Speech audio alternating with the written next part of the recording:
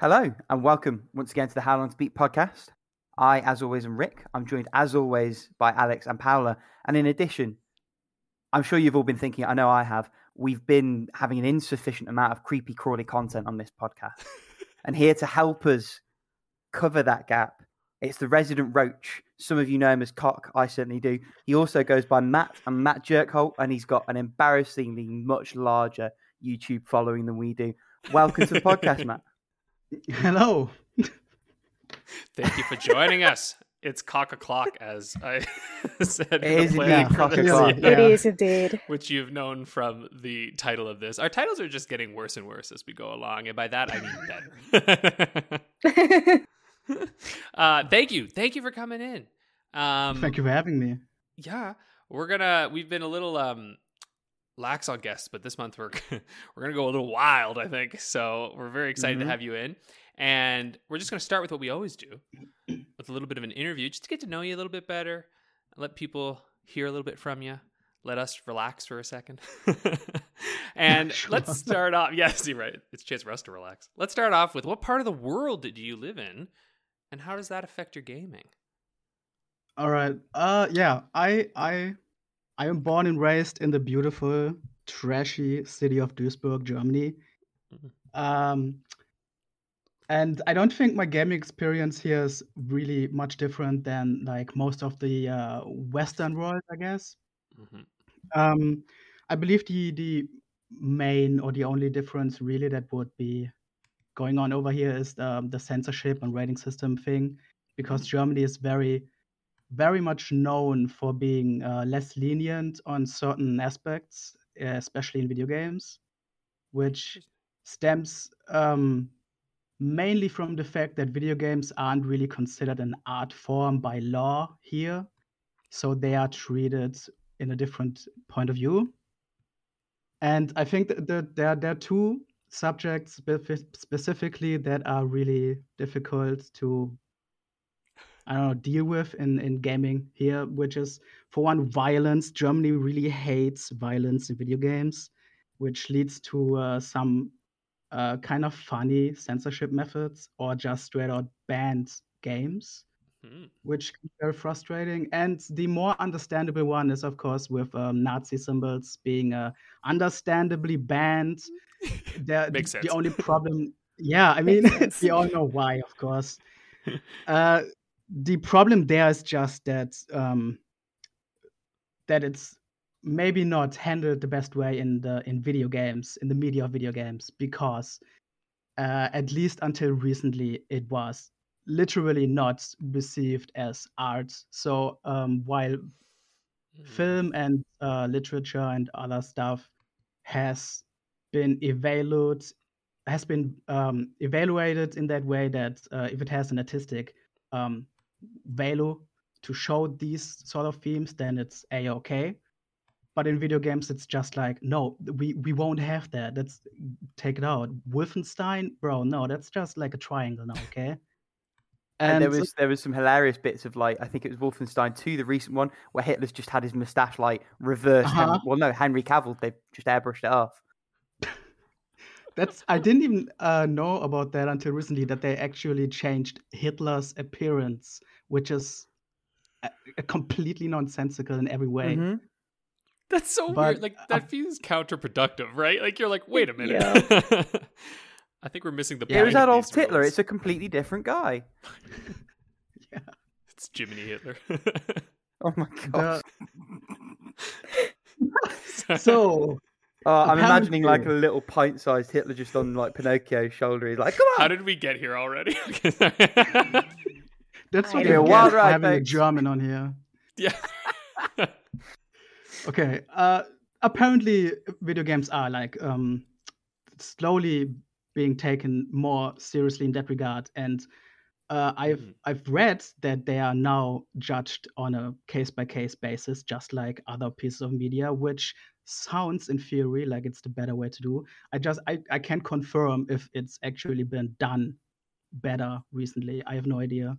And okay, the only one more thing that I do actually want to say about how German gaming is different is that exactly 1 year ago, Steam started to region lock all adult games for German users.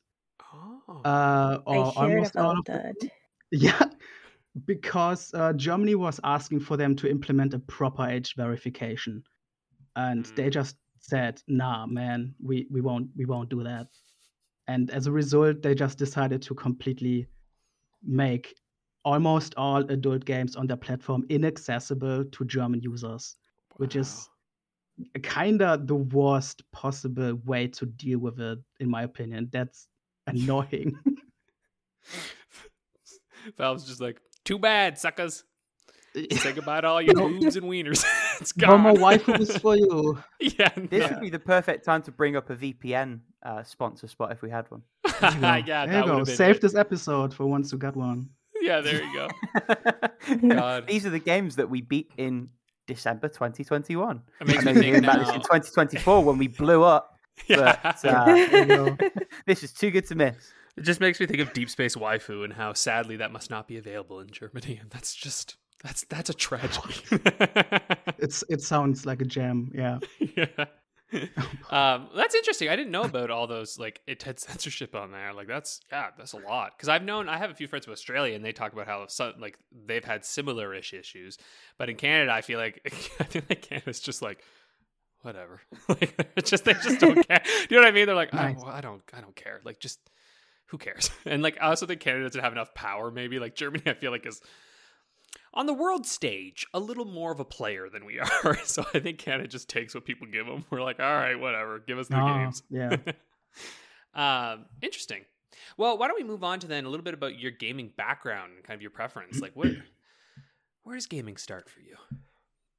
Well, we grew up. Me and my sister, we grew up with a Super Nintendo and a PlayStation 1. That's pretty much what we started with. And also later used the Game Boy line. We went through the entire Game Boy line and had a PC. That's like the four corners pretty much that we had in our household. We never were up to date on any platforms except for the Nintendo handhelds for some reason. That was the only one. And I think that's one of the reasons why I gravitated to the PC very early. I used that thing for everything at a very young age already. And that has been like that line drew itself right into adulthood. Nowadays I don't even mess with other platforms, honestly. Another thing is my dad is super against violence in media, which makes kind of sense. When we just talked about the censorship of violence in media a second ago, maybe there's a connection there, but that resulted in him having a strong hand about what was allowed and what not in our household, and that included shit like Counter-Strike, which I can now understand why he wouldn't want his kid to play that in a way. But he also hated Pokemon because he thought it was too violent, or shit like the Worms games. Wow. Luckily, he did allow me to play those in some way or another. Like I guess he just looked away for those. But like we had long arguments of me trying to convince him to be allowed to play Counter-Strike. I literally wrote him an essay once, trying to convince him with arguments about how it could be beneficial for me. It was kind of weird. But on the other hand, he was always a pirate. He always asked me what games to get burned on a CD from his coworker or some shit, which I didn't even really make much use of as a kid because I was like, no, I want the original thing. I want to support the developer and shit. And something I wouldn't say nowadays when it comes to most AAA publishers. So that changed a lot over the years. And then he came back to you and said it's language like that, which is why I can't allow you to have violent video games. Exactly.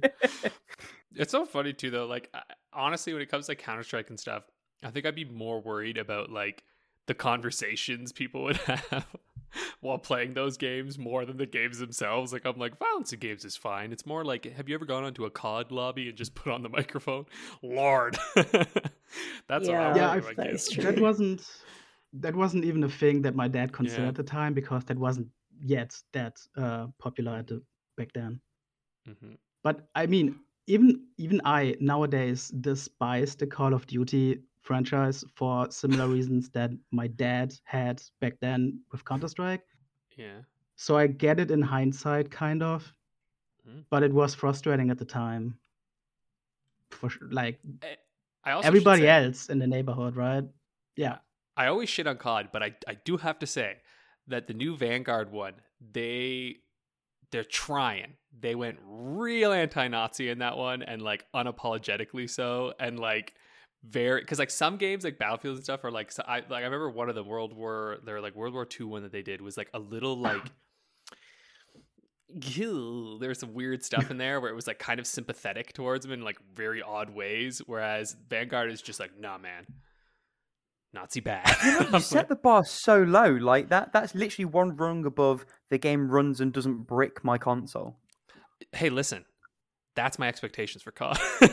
Oh my god. So I this want one to video I say, saw that like went on it and like said like it did a quite good job, but it actually like dealt with like anyway, the new one, they're trying some stuff. They're doing some things with the story that I think I'm like, okay, I'm down if you're trying to explore this side of it. Will I ever play the game? No, but that's just me. but I hate, this is such a tangent. I hate that game is like 40% down on sales and still the second highest selling game of the year. Yeah, that's nuts. Fuck. Yep. It's just like, come on, man. Oh Lord. But Sorry, anyway, Matt, I cut you up. You were going to say something then. Well, I was just gonna say that I never looked at that release specifically, but if it's again Nazi shit, that's not even anything special because they've done that a million times, and it's the easiest like black and white story to tell in this kind of setting. So that doesn't even impress me. Do something about the American military and their shit, and show that in a more nuanced way. That would be a thing to do. yeah, But I guess agree. they would lose their U.S. Army sponsorship or something probably. Probably. One interesting thing they did do is like, because you're like playing as like a crack squad. I should link this video. It's a good video. This guy who just like was breaking down Vanguard, like because you're like you play as a Black American soldier, and so like he's discussing like the racism and like the contradictions within the Nazi ideology and like the shit he deals with as well, and like could they have gone further with it? 100%, but like. Yeah, I was actually like, I was surprised. I'm like, okay. And I think it's made some people who are a little, go like, oh, those SJWs, it made them a little mad. So I'm happy. I'm like, ha ha! I'm like, there you go. Good job, Call of Duty. You tried something here. But could it be better? Probably. And this is also from someone who's just watched videos of people describing it. I've not played the game myself, so Yeah, okay. grain of salt. But I always get happy when, neo-Nazis get mad. It just warms my heart, I mean, of course, yeah. When people piss them Again, off. it's Anyway, such a low bar. yeah, but you gotta Don't you start guys somewhere. just like hate war and like hunger? It's like, has anyone else thought how that's the worst? But you gotta understand, like Like- with a game like COD, where like so many Not having people access play to it. clean water. What's that about? I know, right? Who said that was okay? My thing is like anything that is slightly just not the like glorifying war makes me just like, at least just at least that much, because like you said, even the second highest selling game, I'm like, at least maybe this narrative is going to get in front of some eyeballs. I wish they'd go Bold further, of you to but assume those people are playing the campaign. Very bold I of you to know. assume that. Yeah. that's also what makes me sad. But maybe anyway. Fingers Again, we went on to crossed. Neonat. How are we doing this? So Matt. sorry. No, I'm sorry for you. Come on. First time there, yeah, can't escape it. Sure, Well, yeah. So anyway, you told us your console of choice. Moving swiftly on. did you tell us your console of choice? Wait. no, PC. Well, yeah, PC counts, right? Oh, Surely. Yeah, that's fair. Yeah, we've let other people say PC before. Yeah, why don't If we Hey, removed your why- PC, what would your console be of choice be? Jesus. You put it in a bind there, Rick. Like, no PC for you. What's your handheld of choice? That's not. Probably the GBA, probably. But Man after my heart. the only other platform that I legitimately use beside the PC these days is VR, because that's actually something that provides a unique experience rather than the same thing, better graphics. So that was actually the only other platform I bought in probably like a decade. But I guess I do still love the Super Nintendo and the Game Boy Advance. I guess I do still enjoy them, but that's like I'm emulating with no shame. So. Well, the SNES and the GBA, that's like yin and yang right there. Like those are like of the same coin, right? Which is odd. That's great. Okay, cool. VR, nice. Like, because I had the PSVR for a while, but then I sold it because I was like, I did my thing. But like, what VR are you using? I'm using the Oculus Quest 2, which is, funnily enough, not even really legal in Germany. Really? It's legal to own, but it's not legal to sell in Germany because the Facebook requirement doesn't really comply with Germany's privacy laws.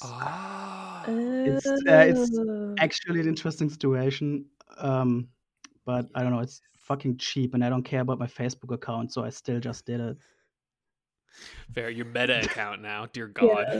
Yeah. Wait, now that I think about it, when my boyfriend was playing like GeoGuessr, that is like you get put like in anywhere in the world, like on Google Maps, and you have to guess like where exactly are you.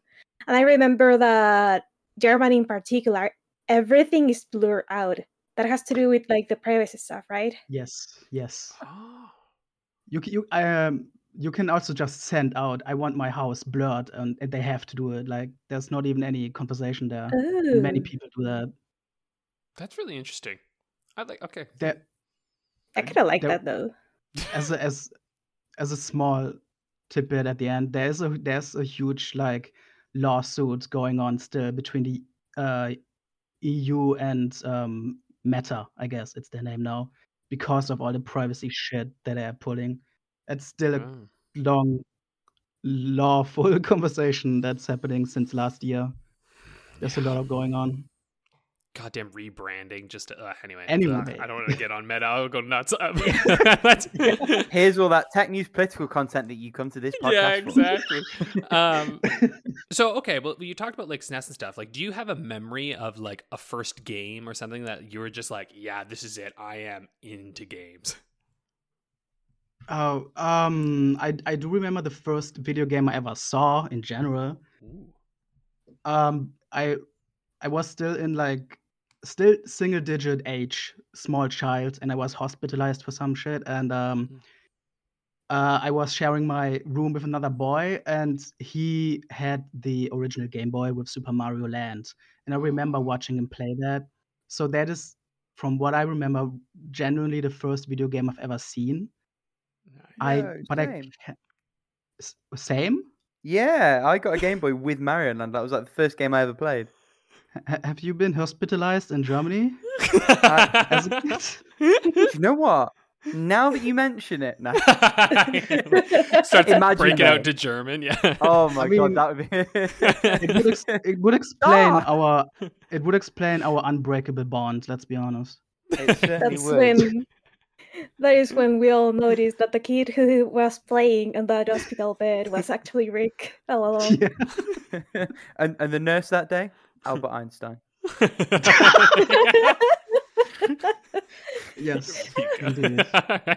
Nice. And finally, because I think I've heard this before. I think you've explained this before, but I want us to hear.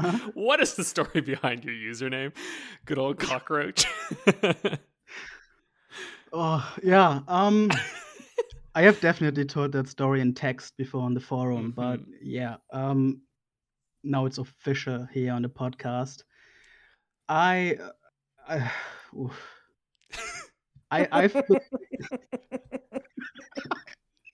never thought I would be here with this shit. Sorry, I'm just hearing him. That was the moment he knew he fucked up. Yeah, pretty much. I've been using the word cockroach as a username online for a long time now, and because honestly, I always preferred clean, simple dictionary words as a username over like, I don't know, Superman 69 or whatever, like with all the numbers behind it. I think nowadays, especially, it's really special if you find a plain dictionary word that's still available on a website over like making some complicated stuff up. And so cockroach has always been for a long time now, my go-to. When I found How Long to Beat and decided to sign up, I was gonna do cockroach again. But then my curiosity peaked, and I was wondering if it would just accept 4 letters, cock, for one, either because it might already be taken, or it might be not allowed to lewd. But Everdread doesn't give a shit, so it just got accepted. And I mean, at the time, I always thought I would never be communicating with anybody on this website. I didn't even realize there was a forum or something. So when I finally found that out and started to talk to people, it was It's too late. yeah, exactly. I have thought about changing the name multiple times, but people have been surprisingly accepting of it and thought it was rather funny than offensive. So I guess it's just there. Like, it's like the most benign of the like offensive words. You know what I mean? Like, it's just a fun one. It's just.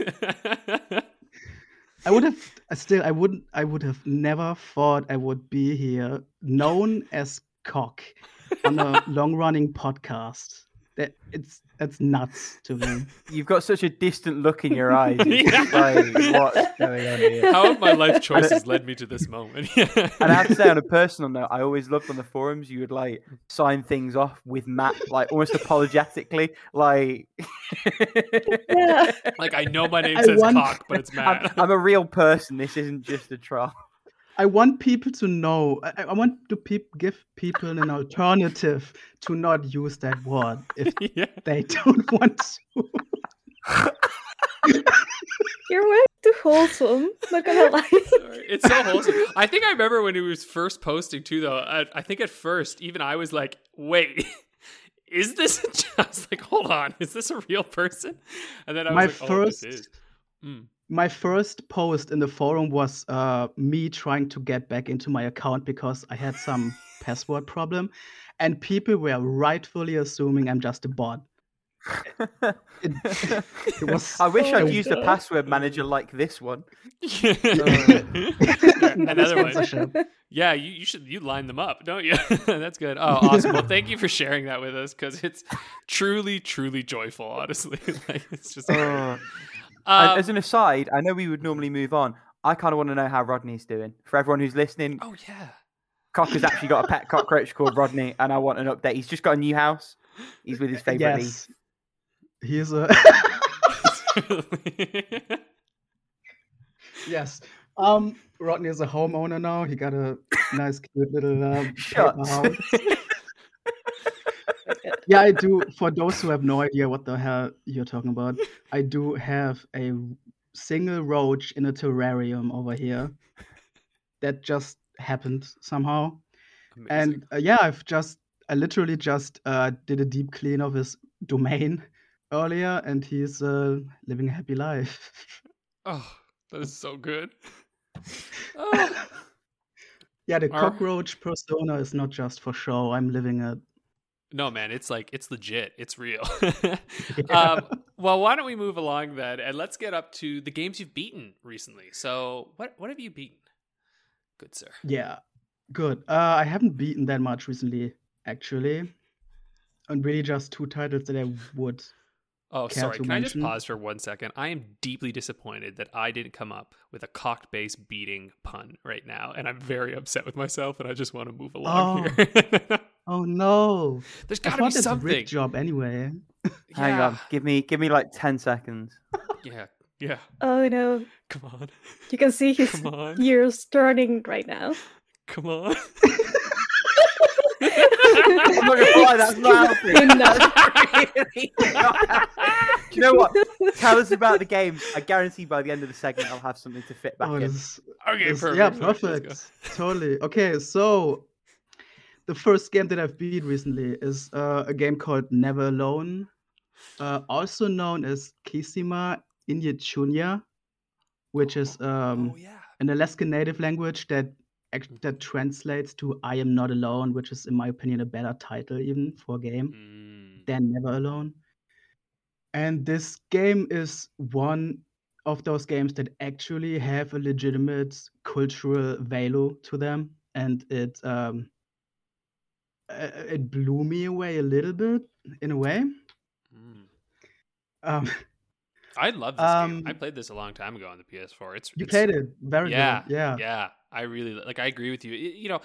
Some of the controls I found like a little sluggish, a little choppy, but like I just think that the actual like story and like culture that's going on around it is just so it bolsters it up so well. Yeah, I 100% agree. I mean, I know it. I'm pretty sure it's been free on the Epic Store before, and I know it's on sale and in bundles all the time. So it really is. There are not a lot of excuses not to pick this up at some point. The thing is that this game is the video game. The story is based on a folk tale by an Alaskan Native people. The what's it called? The Inupiaq. That's the Alaskan Native people. And the wonderful thing about this game is that as you play through the story, you unlock pieces of a well-made documentary that you can watch anytime you want. It's really smooth too. Like you can just pause the game for a second, watch one of the short clips, and then continue the game. And those documentary bits are people of that native people. They just explain to you their culture, their history, and the meaning of this folktale that you are playing through. And there's this really, really smooth transition through experiencing the story and then learning about the meaning of the individual elements that you are experiencing there. And it works really well. The game is not long either. It's just like 2 to 3 hours, really. So it works. It never overstays its welcome, even though there are some. There's a little bit of roughness in some of the platforming sections. It is a puzzle platformer, by the way, with a lot of environmental manipulation. That's the gameplay mechanic. Even though there's a bit of roughness in the actual platforming, sometimes it doesn't really it doesn't destroy the atmosphere or the flow much. And like you said, the actual educational bits baked in make up for all of that in a major way. I really, really, really enjoyed this game, and I think this actually this is a perfect showcase of how the media of video game can work as preserving a culture or a history of someone or some people. And I really wish there were more games like this. Yeah. Nice. Yeah, like it's like 7 years old now too, and I was looking at it, it's only like $15 on Steam US. So like, yeah, if you ever see it on sale, pick it up. It's worth it. I wonder if three things I want to. Oh, sorry, go on. Yeah. No, go ahead. I gotta look something up. So you go ahead. Okay, I was going to say I have 3 things to contribute to that. Number 1, it absolutely was a freebie on the Epic Game Store. So if you're listening, there's a very good chance you already have this game. Number 2, if you don't, as well as PC, this game is available on, of all things, the Wii U. It also has mobile, PS3, and Nvidia Shield ports. I don't think it's on Switch. No, it's not. Weirdly. But it's on the superior Wii U, so there you go. And thirdly, I've got a pun. So, oh, you did? Okay. Yeah. So, a little bit of context for those of you who are not well versed in the life and biology of bugs. Their exoskeletons are made of a material called chitin. So, we're talking, Cock, about what games you've chitted recently. And I timed that right as he was taking a drink, which I love.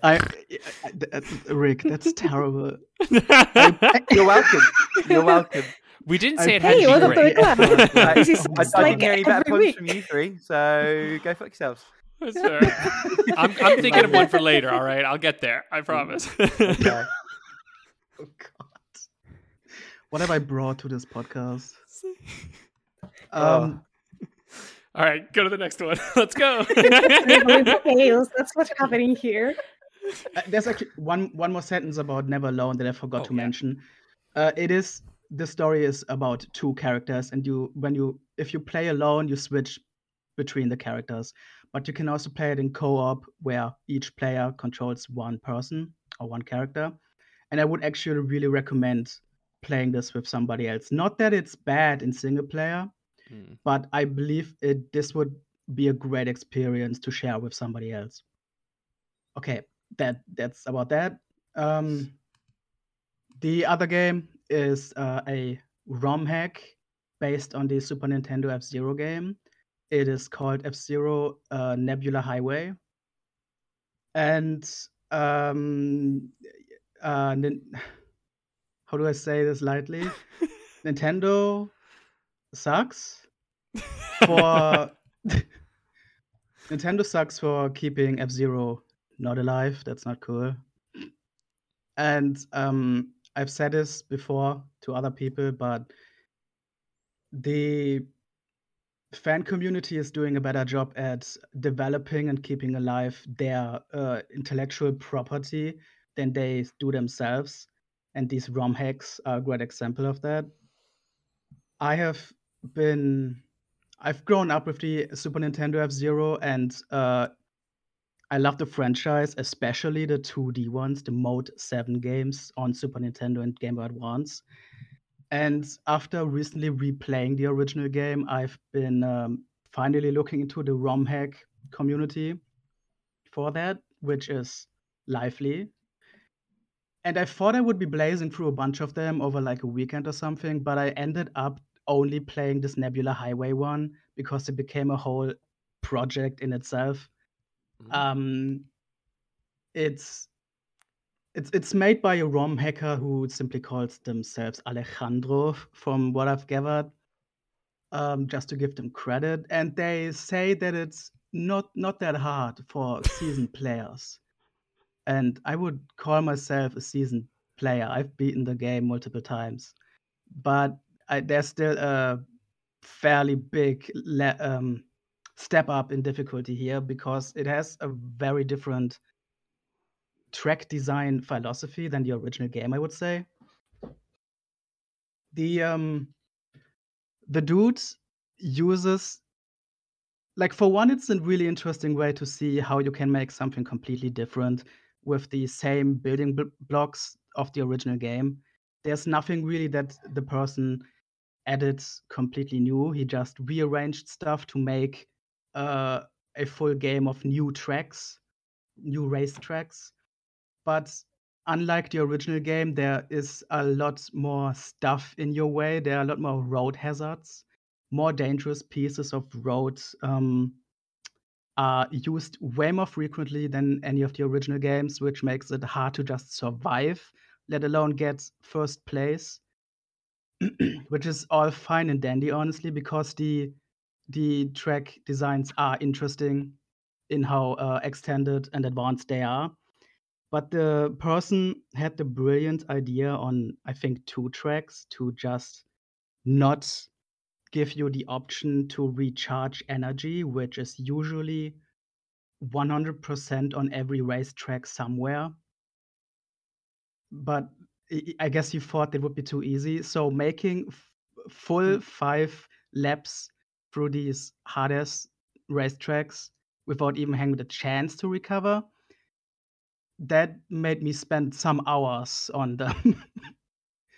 But even though I didn't like that concept of them, specifically with these few tracks, all in all, there's a lot of really, really interesting and creative racetrack design there that really brings the old building blocks to life again in a way that wasn't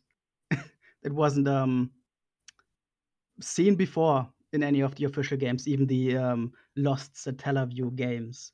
So honestly, if you do like the original F-Zero game, there's no reason not to check this one out, because it is a new experience with the same aesthetic and ground floor. Nice. Yeah, can't say I'm much of a champ. I've played through F-Zero, but God, I'm bad. Like, those games are tough.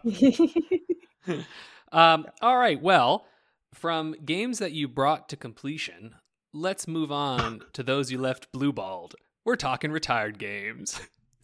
See, Rick, that's a good pun right there. Yeah, you can learn from that. Right, 6 out of 10 at least. I'll take that. Sure, I'll take that.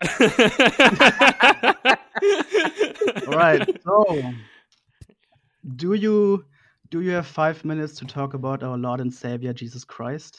Oh, I God, do. Do I? I have played Bible Adventures on NES. It's a pretty infamous.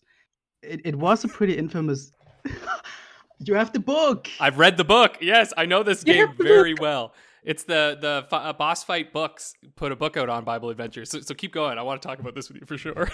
This is actually really cool, because I don't actually know much about the background, but I would be interested to hear about that. My point of view is just it was an infamous bootleg cartridge, I believe, in the 90s for the NES, made by Wisdom Tree, a developer producer thing that just made Christian games. It is, I think, mostly known for being in one of the early Angry Video Game Nerd episodes.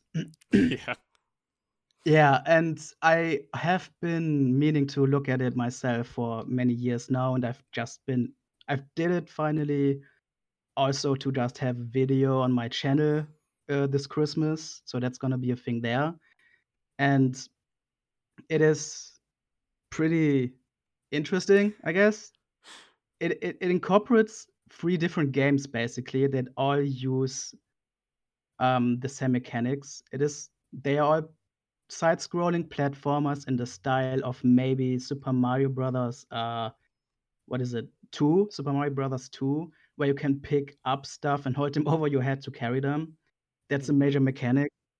And so the 3 different games represent 3 different stories in the Bible, where you have to carry things for reasons of that story, like carrying baby Moses away from the baby genocide people, or collecting all the animals for the ark as Noah, so everything doesn't die out. It's not great, but at least the baby Moses one actually plays fairly well, in my opinion. It is clunky, and you barely have any way to like defend yourself against the many annoying enemies, but it works. It's playable. I've seen worse, and it's interesting in how like infamous it is. Like Alex has there's a book that's been written about it that I've heard about, but I never read myself. So I'm sure there's a lot of interesting history about this game. Oh yeah. So I really have to recommend, like, I like all the boss fight books. I pretty much own all of them except for a couple of the new ones that I just haven't been able to get in print yet. Though they're all in like Kindle and ebook forms. And the Bible Adventures one, I think, is one of the best of the books because it chronicles the whole concept behind why this gets created is like very fascinating. And like really, it was a group of these. One of the developers essentially was making games called like Drug Czar, where like you're like games that like Nintendo wouldn't allow them to publish, right? Like games that were just like really like intense. And then there was like, they kind of met a group who were like kind of Christian, and like some of them were sort of Christian and some of them just weren't at all. And like I love at the beginning of the book, they have the Eric Cartman quote where it says, Hold on. They have two quotes. The first one's from Matthew 21, whatever. It says, Jesus entered the temple courts and drove out all who were buying and selling there. He overturned the tables of the money changers and the benches of those selling doves. It is written, he said to them, my house will be called a house of prayer, but you are making it a den of robbers. And then underneath, all right, guys, this is going to be so easy. All we have to do to make Christian songs is take regular old songs and add Jesus stuff to them from Cartman, which is basically what they did with these, is that like these games, often the developers didn't really care too much, but they created like actual games that were like pretty enjoyable, and then they would put kind of like a Jesus skin over it essentially to like sell to the Christian markets, because at the time, not licensed by Nintendo, but the Christian there were the stores in America, like Christians like goods you could buy. Like you'd go in and it's like a bookstore, but it's just Christian shit. And like, I don't know, live, laugh, love pillows, things like that, right? Like you can picture it, and they were huge. They were so big. And when they found out that they could get games that were fucking Bible shit, they were ripe to do that. And they made a killing. Wisdom Tree sold so many copies of Bible Adventures and like a number of their games through these like Christian retail outlets. But as the .com boom started taking off and as online shopping started to become a thing, those small like Christian retailers started to like really shut down and like close down and whatnot. So like that's when like they started like moving on to different, whole bunch of different other things and stuff. But I it's been a while since I read it, so I don't have like all the details of my mind, but like the book itself talks about the idea of like, can you even make entertainment that explores like religion like this in a way like is like it's really neat. And like it's talking about like, is it okay to like make money off of your like all this kind of stuff, and like it really delves into like some of these deeper questions based off of a game that is just so dumb like so hard to play. Okay, wait, so you're telling me that the people of Wisdom Tree did not make these games at all to somehow educate little kids about Jesus? Some did. Not all of them, though, because they weren't all like they weren't all like hardcore Christians or anything. Like a few were. Some of the people that they hired to actually, because they remember that they partnered with Colored Dreams, which is this other studio and publisher as well. So like they had a group that was like they hired some hardcore Christians to market and sell their games. The developers themselves, some were Christian, some couldn't give a rat's ass, and like. You know what I mean? Like it was just a mixture of people, which ultimately I don't think it's like there's no like smoking gun of like they weren't really Christians and they were making Christian games. Not really. Yeah. Some were, some weren't. But like I just think it's fascinating that like they found and tapped into a market that like no one was trying to do anything for, and they just sold. I guess that's actually clever. I do have one gripe though, with the Wisdom Tree people.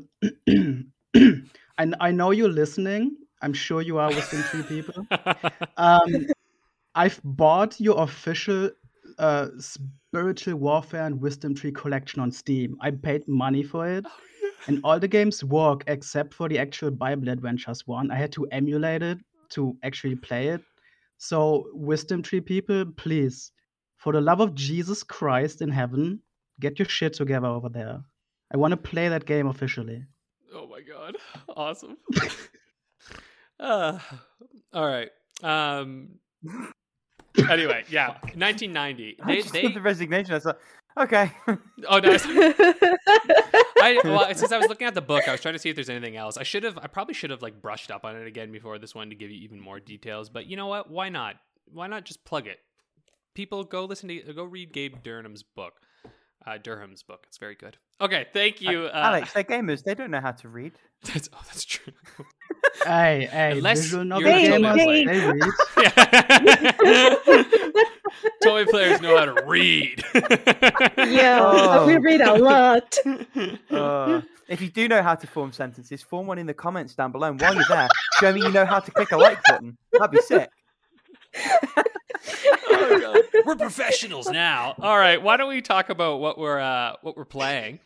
Paula, why don't you start us off again? Because we've been chit-chatting. Let's give Matt over here a little break. All right, we're doing this. Sorry, I was like so into the conversation that I completely forgot about we're the playing recording a podcast. Yeah. Oh, shit. Right, I'm doing a podcast. Let me get my shit together here.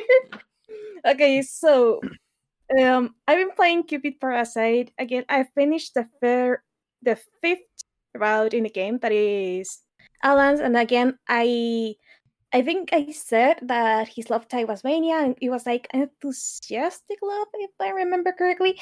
Anyway, his route caught me completely by surprise because he was pretty much like the character I hated the most in the common route. Though I ended up kind of feeling sorry for him because of the overall backstory of the game. Though it delved super deep into what was overall like how the God Society works on Celestia, how gods are like picked, I guess, and like everything going on there. And of course, since this particular bachelor is an incubus, we also get like a bit of a look to the underworld. Yeah, pretty much the underworld. And I wasn't expecting this much lore to be dropped here. I'm just gonna be honest. Not only that, but there was like a couple of things that were like left up in the air, which makes me really, really curious on where the last route in the game is gonna go. So color me intrigued. Besides that, I've been playing. I started with my boyfriend a little game called It Takes Two. This was Jeff before Keighley it was certified. announced of the year. Yeah. Also, can you? Okay. I don't want to talk about the game awards, but how like much do you think Jeff sweated when Joseph came up, won the award, and was like, "Fuck yeah, fuck the Oscars"? Like he just dropped so many F-bombs like right on this game show and award show, and I'm like, attaboy, but like I feel like I could see Jeff Keighley going, "God damn it, my sponsors." My sponsors, though. Some people said the Game Awards were not great this year, but I actually had fun watching it. Yeah, I had a good time. Other years I've been like cringing like all the way through. This one was actually a good show overall. Even though they didn't like delve too much into the JRPG category the RPG category, and I'm still pissed because they pretty much said, "Hey, these are the nominees," and showed them on the screen. Okay, and the winner is. I feel like it's probably because they're like, bruh, the Tales people are not here. Like, you know, like they're locked down in Japan, right? Like they're like, let's just forget still, it. Yeah, they could have made like a bit more of a show or something like that. Anyway, where was I? Oh yeah, It Takes Two. So this little game pretty much starts with these two people like going pretty much through divorce, and the kid obviously doesn't want her family like to break away and stuff like that. And because reasons, these two people get turned into little dolls. And it is amazing. This game was designed to be played exclusively into player mode. And I'm kind of sad. I am a bit sad that more games don't do this more often, because the experience they crafted and the puzzles they pretty much made thinking on this two-player mode in mind are genuinely amazing. Also, it's like the first game I've ever played with my boyfriend that we are actually cooperating and not like just trying to piss each other off. Nice. Because we play Josh's Woolly War, and at some point we're just like, "Hey, I need a ball of jam here. Come here," and we keep throwing each other like at the puzzles to solve them. And then one of us is dead, and the other one is pretty much powering through the level. Here we have to be cooperating, otherwise we are dead. And there are like many different kind of levels. Like this is overall like a 3D platformer with puzzles. But it has like some battles, mainly like the boss battles and stuff like that. And the thing is that in most co-op games I've played, they are like kind of punishing in the sense of, well, obviously in Yoshi, if both players fall into the abyss, you have to restart the level. But here, like, if one of the players fall into abyss, they kind of like reappear really quickly. And unless we're on a boss fight, if both of us die, we don't get thrown back like very far. Like, I don't know, to start the level. We resume like from the last minute or so we don't really lose any progress. So making mistakes isn't a bad thing. So it's more open to experimentation. So we find ourselves like trying stuff out, and not like, oh no, you died, no, we're doomed or something like that. So in that regard, it has been a lot of fun. And even though it is a co-op game, they had these little challenges, and they are amazing because it's like you can pretty much take a quick break from the adventure, competing against the other player. And in some ways, like just a little way like to just relax, unwind, and it's like, okay, we're ready, let's go with the squirrels or something like that. Oh, and this game is charming. It is very, very charming. I love it to pieces. And everything is crafted in such a way that, I don't know, it just fits, like it feels right. Nice. I don't know how to describe it exactly. And even there's like, for example, like on one of the first levels, one of the players is given a hammer, and the other player is given the ability to like throw nails, to, I don't know, like to block, let's say a piece of wood in place or something like that, or give like the player who has hammer, like to build like a path with nails, and the player that has hammer can like jump from nail to nail and reach like the other side, and they activate another mechanism with the hammer, and the abilities like given to each player keep changing as they progress further into the game. So it never grows still, and every stage feels truly different. It's not like they just took one stage and put like a coat of paint over it. So it's really, really, really well crafted and well thought out in that regard. So yeah, it has been a lot of fun. I really want to see where the story is going, what kind of levels awaits us, because so far it has been just plain fun. And then we're playing Age of Empires 4. We went through from something wholesome to pretty much war here. This is again a game that I'm playing with my boyfriend because we're trying to learn how to like properly play the game, how to have like a strong economy in the first 5 minutes on the game, so we can actually decimate the opponent here. Usually on these kind of games, the first 5 minutes or so matter a lot, but it really shows when you make like a very, very small adjustment on those first 5 minutes, and your late game changes completely, like big time. So I'm pretty happy to say that I pretty much mastered like the beginning, the starting like 5 minutes of the Holy Roman Empire, and I am very much ready to start learning how to use another civilization, because as I already said, the civilizations in this game are very, very different, like between them. And finally, I'm playing Pokemon Shining Pearl, and I've been spending last 6 hours in the underground because I just got caught like in that digging mini game, and I've been just like digging up like evolutionary stones, statues, charts, orbs and stuff like that, and it has been like a lot of fun. And then I went out of the underground because like, oh, time to progress the story. And the old man who allowed me to go into the underground in the first place say, hey, do you want to build a secret base? Oh, well, I guess I'm back down there again. Thank you.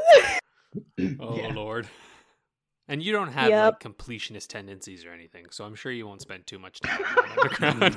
Yeah, of course not. It's not like I 100% every single visual novel I ever touch. No, not at all. Can't believe you're getting called out like that. But yeah, like I guess like the experience here is still like kind of like throws things off the balance because these Diamond and Pearl were originally thought like like a regular Pokemon game where the experience here is like an item you equip to that Pokemon and that Pokemon gets like half of the experience of the battle. And here it has the issue of the experience share all, where every Pokemon on your party gets experience. So, but the battles themselves aren't really rearranged on any way, shape, or form. So I have to like artificially limit myself on what I'm doing, so I don't end up like 30 levels over everything else in the game. Because I really want to, at the very least, arrive to the Elite Four, and said I had a hard time with Cynthia. So yeah, that's Pokemon Shining Pearl. It's still a lot of fun, even if it's just Pokemon. So what have you been playing, Alex, Rick?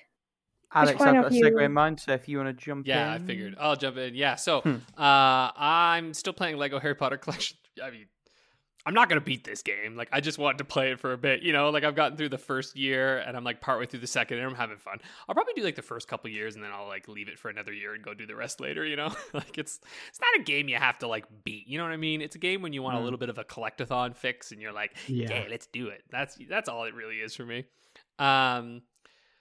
Man, I'm getting into Monster Hunter Rise now. It's a good game. I like this game. It's like it's sunk its hooks into me now. Like the loop of, because what I was worried a little bit, what always threw me off with Monster Hunter Rise is like everyone would talk about like all the preparation and stuff you have to do before you go on your hunt and all this, and I was like, really? That doesn't sound like fun.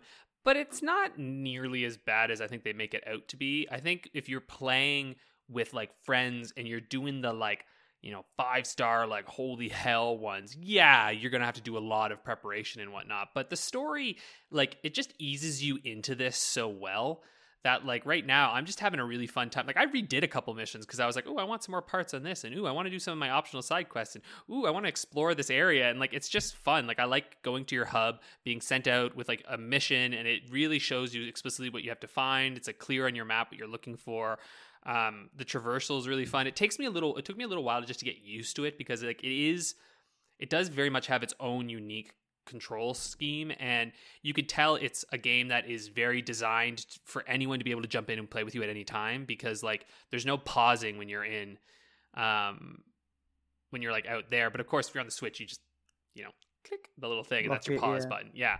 So that, which is great, which is, I think, what makes it so wonderful. Like, there's no need for a pause button because I just locked the top and it's excellent. So, but like, you know, like your minus button is like opening up a chat wheel with like all this stuff, right? So like you can tell I'm like, okay, this is really designed with like playing with people in mind. But I actually have been really enjoying the solo experience so far, and just like killing the monsters is fun.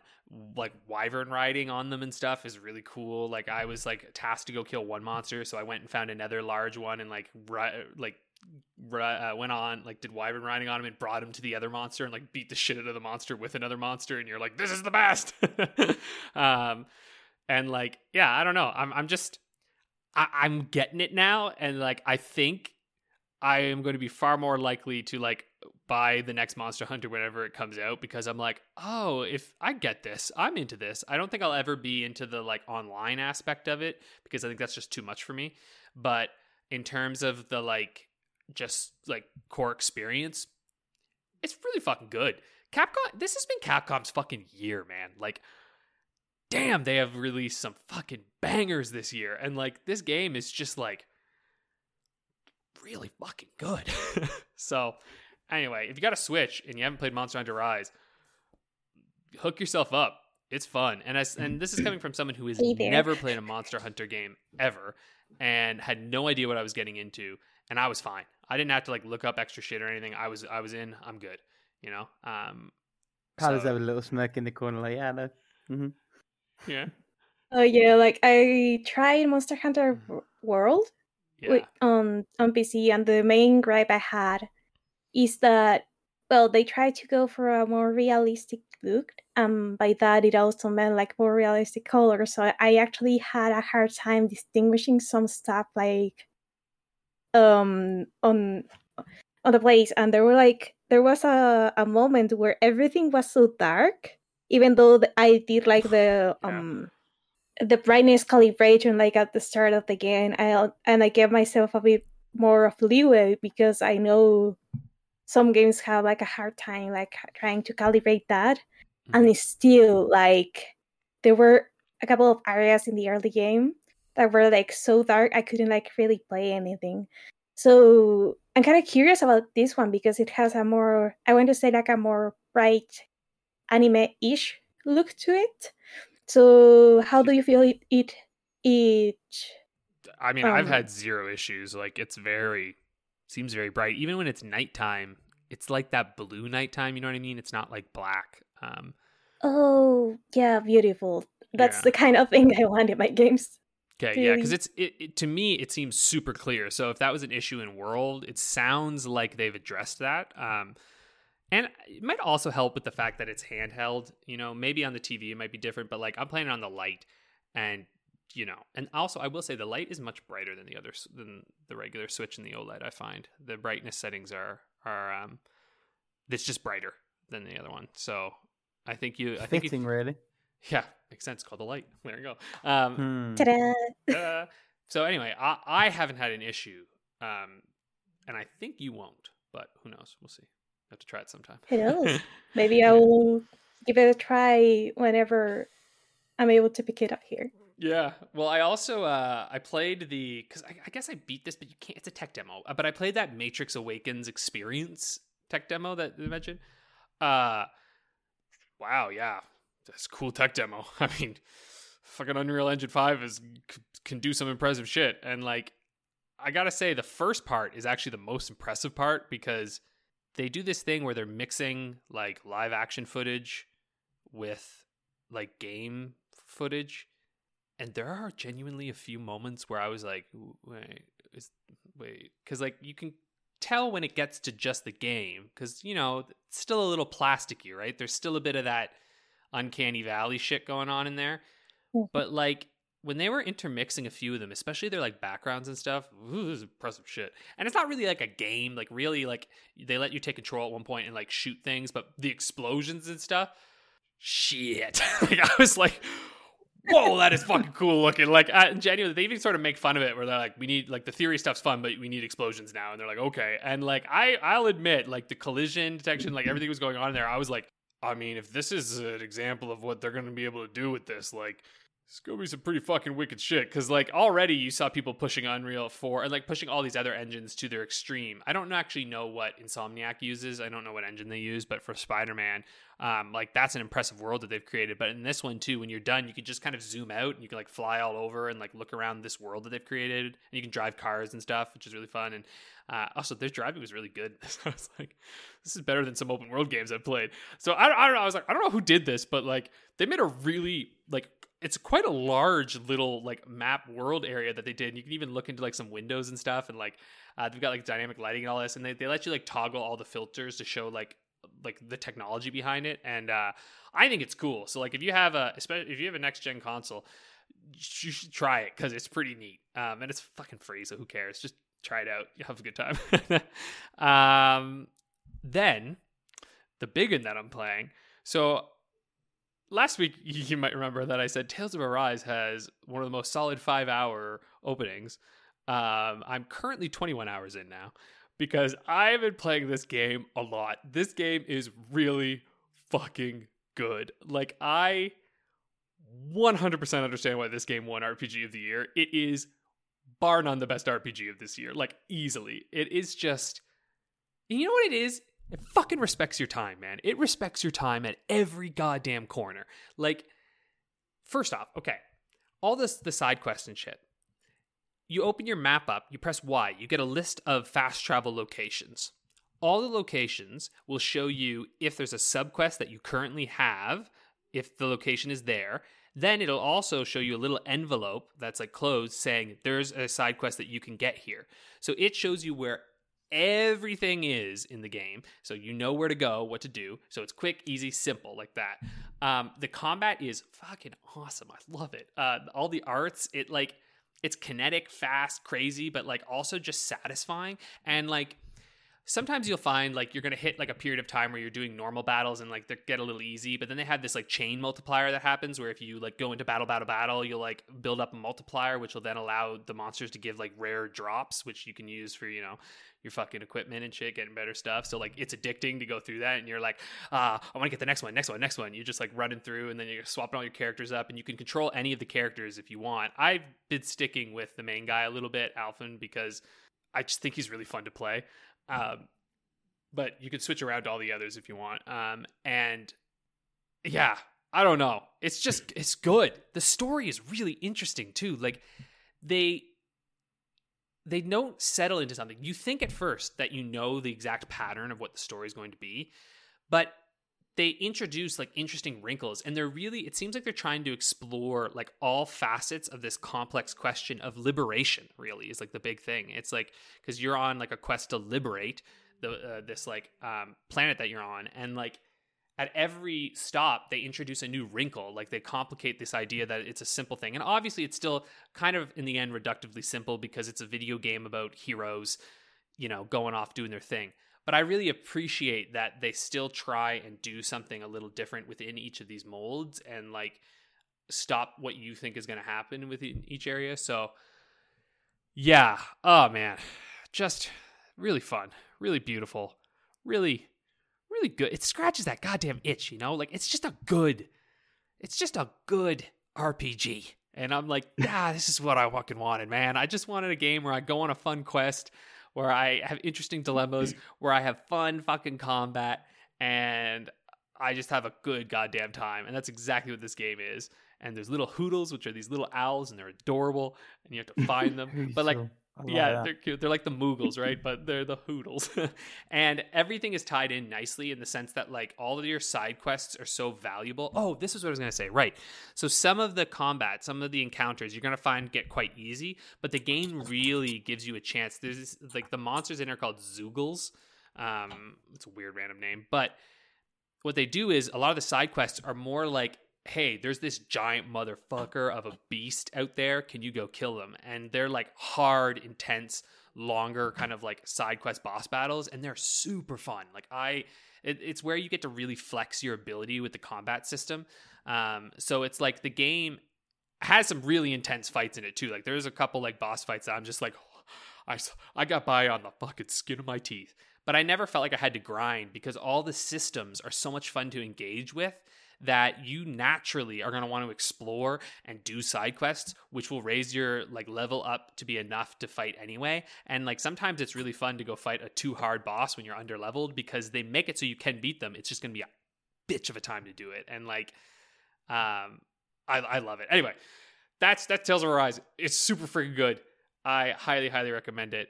Rick, why don't you go ahead and then we'll segue in. Yeah, sure thing. So I have got significantly less games on the go than I had before. Some completions, some retirements. Listen out for those in future. But there's 4 games currently. First of those is Crimson Gem Saga for the PSP. This is a really well-balanced RPG. I've just gone through like the first main dungeon of the game. It's a little bit of a slow start. Once it gets going, it gets going. It does this amazing thing that not many RPGs seem to manage, where the fodder battles represent a challenge all the way through. And the way that they've done that is by really making you both use your special abilities and also be really sort of meticulous about the way that you manage your mana pool. Because you don't get loads. It refills on level ups. And the enemies are pretty judicious in dropping mana refill potions. So you have to keep an eye on whose levels where, how much they've got for a level up. It encourages you to almost be a little bit more stingy than you might otherwise be in battles, and gives you an extra layer of challenge that way, because if you try and scrape by without using something, even the fodder monsters have like debuffs and can sort of bring the hurt, and it makes the thing engaging all the way through. the story's pretty pish, and mechanically, it's very, very sort of standard turn-based RPG, but it does it all well. And it's my sort of commuting game at the moment, and it's perfect for that, like, 20, 30 minutes at a time, just sit down, play a couple of battles, like progress through slowly. And as I said last time, I've got a lot of nostalgia for this game in a quite strange way. And it's really cool that it's sort of living up to what I hoped it would be. So that's great. I'm still playing The Witcher, rather. Not made a lot of progress, but that's because of the other completions and retirements I've been doing to make way for what is, in a very un-me move, a Game Pass binge that I've got coming up. So Alex and Paolo know about this. You, the audience, and Resident Roach will not know about this. I am doing a 3-month Game Pass trial. Despite how much I hate that business model, they are giving me 3 months of Game Pass for a single Great British pound, which is a deal I simply could not turn down. The first game I'm playing on that service is Sable. If I wanted to buy that game outright, I'd be paying £15 to £20, depending on sale price. If I play nothing else, it's been worth doing. As is, I've got another sort of 20-odd games that I want to try and get through as many of as possible while I'm doing the service. So that's where I'm at, probably for the next 3 months of my gaming. Like, I've got The Witcher, that's a meaty one that I'm going to smash out. Once I've made some progress with that, I've got Disco Elysium, which is the game of the month that I need to start. And alongside all of that, my main focus is going to be Game Pass games. Sable, I played the demo of in one of the earliest Steam Game Fests. Really, really loved it. It looks a lot better, even in the brief time I spent with the game proper, versus the demo. The world's so much more vibrant. The camera control, which was my real big complaint last time, that slider actually does something now, and I've been able to get the camera control to a place where I'm really happy with it. And mechanically, so far it does everything it needs to do. It does it well. And it's just a great, relaxing game. The music is wonderful. It's an artist called Japanese Breakfast, who's done quite a lot of the music for this game. It's wonderful. It fits the world. It fits that beautiful... I don't know how to describe it because it's cel-shaded, but it's very uniquely its own thing, despite having, a very sort of identifiable art style thing. The art direction and the way that they've implemented that technique, it really has a look of its own, and it just works beautifully. Kind of reminds me of like the Clone Wars animation style. Like, it sort of makes me think of that, like although it's more pastel and feels more hand-drawn, despite the fact that it very clearly is not. Yeah, it's the colors that are different, but like I think like the early ones, like for me, I don't know, there's something about like that Western animation style, like that's what it reminds me of a little bit. Obviously it's its own thing, but like it reminds me of that sort of tradition, Yeah, and the writing's great. The one thing that's throwing me off, the character animations seem like they're very, very limited in terms of like how many frames have been drawn into those animations. So it feels like the world's moving at 60 and the characters are moving at like 20. It feels like an intentional choice because everything else runs perfectly. I don't know if it's just not vibed with me yet. Maybe there's something that changes it. That's the only thing that's caught me out so far. But otherwise, the game's great, and I'm really liking it so far. Finally, and this is the segue to bring Matt back into this. We've been playing Risk of Rain 2 because there's a normal completion that's still waiting to be done. I've got a few characters that still need unlocking, and the game's fucking great. So I will never say no to playing any more of it. Why don't I use that as an excuse to bring you back in, Matt? Why don't you tell us how you feel about the game, what your experience with it's been like? Well, first of all, I have to tell you that you forgot the alternative title, From Abortion to Euthanasia. That's in the episode. It's there. No. Now you forgot it. Now it's part of the title. I promised you one usage of that, and you got that one. You get one from Rick. No, you don't understand. That's the official first name. Taste Okay, free. So it has to be adult every time. Yeah. I've been playing that as well, exactly with you. And Abatage. Let's not forget our fantasy critic coach. But sorry, go on. Good old Abby. Yeah. It's like I'm not playing roguelites at all, really, but this one is fun. I don't think I would have ever picked it up if it wasn't for the Discord server community games plan to play together. But I'm enjoying it. I'm having fun. I like the gamer rage coming from Rick every time. If you didn't keep dying, I wouldn't. You make dying too much fun. Yeah, it's too much fun to throw yourself like before the final boss, and then I'm sat there. Literally, the last time we played, Abby and Cock died right before the final boss. It's a normal run, so the final boss has got an obscene amount of health. My hand was cramping up. I was there for 30 minutes, clicking, powering this boss. Got through the first stage. Stage 2 comes. I get a little bit of the way through there. They're just having a casual old chat, and I'm just there like, come on. And then I died, and I think I did scream all of this for nothing. And yeah, I wasn't happy. It was a great show. Oh, Lord. Listen, I rest my case about the co-op games being like cutthroat between friends. Yeah. I do all the aborting and euthanasia stuff that I can. Okay, don't disrespect me like that. Don't disrespect me like that. I'm left on my own. Very unhappy. Okay, well, anyway, to get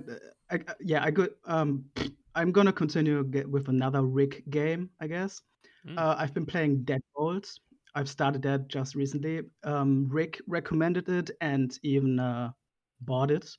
He's my sugar daddy for this one.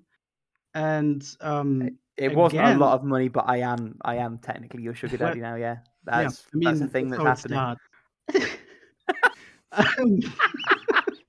What is this episode? Listen, we have one person calling himself Big Rick and another person calling himself Cock. Obviously, it's gonna be a mess. Big Rick Energy and Cock. Yeah, this is great. All right, let's go. Okay, the Phallus podcast. Yes. Oh yeah. Again, Deadbolt is another genre of games that I usually don't play. It's like side-scrolling shoot 'em up, pretty much. But I like the strategic side of it a lot, and the presentation is really nice and coherent. And I haven't put that much time in it yet, but so far I can see myself like getting through it in small increments of time. Next up, do you have 5 minutes to talk about our Lord and Savior, the Grinch? Maybe I could be persuaded. Tell me more. We'll see. So, with Christmas coming up, just like Bible Adventures earlier, I went to play another seasonal game with The Grinch for the PlayStation 1, based on the 2000 live-action movie. This one has also been a game that I've been planning to play for a long time, just out of curiosity. There is a lost era of licensed games back in the early noughties that I have a big soft spot for, that it just doesn't exist anymore these days. And I like to pretend to be that young little child on that Christmas morning in 2000, getting that stupid game under the tree. I highly recommend just Googling the cover art because it shows a really cool and epic Grinch with sunglasses and being really smug. It's a piece of art. I'm actually disappointed you didn't mention that in the episode where you talked about cover art. It's a masterpiece. Oh my god, what is this?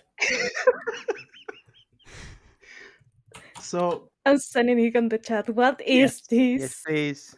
Oh it's my so good. god. And that's the real art. That's not. That's real. That is real. Yeah. I'm not lying, man. I love how much I hate that. Why are there two Grinch? I don't want to know. Let's not. The Grinch at the back is literally shooting the title onto the box. Yeah, I'm so confused. All right. I don't know what's going on here. One Grinch, two Grinch, who Grinch? Yeah. And by contrast to myself and Cox, Grinch number 2 is a proper candle. Okay. Anyway, the Grinch is in a it's just a. Let me talk about the Grinch. Don't interrupt me. It's important to me. Oh my god, we lost Rick. I'm going lightheaded. I just. It's important, okay? Anyway, go on. Yeah. The game in itself is just a pretty much a 3D platformer with a lot of collectathon stuff. It's not really mechanically special or anything, but it works so far. I've played an hour and it works. It's fine. It doesn't feel that bad to play, and I actually like the concept that you don't get attacked by enemies that try to kill you or anything. The enemies in the game are kids that try to hug you, for example, and you just try your best not to get hugged by little kids. And that's a game mechanic that we need more often, honestly. Yeah, I kind of love that. Yeah, that's the thing that's going on. What have I've also played Pokemon Sword out of curiosity. I did grow up. Yeah. No. No, I'm talking to Paula, not you. All right. No, I know. Because nobody could forget the infamous rant in season 2, episode 12, which ironically was caused by a user question sent in by me. I didn't even remember that until I did research. So I'm officially saying sorry, but that was great. Saying sorry at the same time as just bringing it back up. Yeah, I'm not bringing it up to start a discussion. Don't worry. I mean, I agree with pretty much everything Paula said back then. I pretty much only started this up out of pure curiosity because I did play Pokemon since Gen 1, and I did play some sort of game from every generation except one that I skipped, I believe, somewhere. And I do love the franchise, or at least the classic games. I've left that hype train, I guess, long ago, but something in me just had the morbid curiosity to see for myself what these Switch games these days have to offer. And I used to be part of the fandom that was criticizing every rightfully criticizable aspect of the newer games, but I'm playing this now as like somebody who doesn't care anymore in the best way, because I'm not getting I don't have a horse in this race anymore. I don't care. I'm just here to experience what's happening, and playing it that way with no care in the world actually works as a decent casual game. I would never say that this is a very good installment in the franchise, but I would absolutely say it's fine trademarked. Hey. If you don't care much about the franchise development. What else? I played Snow Moto Racing Freedom on PC, which is, I don't have much to talk about that. It's just a so far pretty decent racing game on snow vehicle. What are they called? Snowmobiles. Snowmobiles. Thank you. That's the one. I just like a lot of games based in snowy environments, and I've been looking for a good racing game in that environment for a few years now, and this is just like the current tryout, and it's pretty okay so far. And then the final game.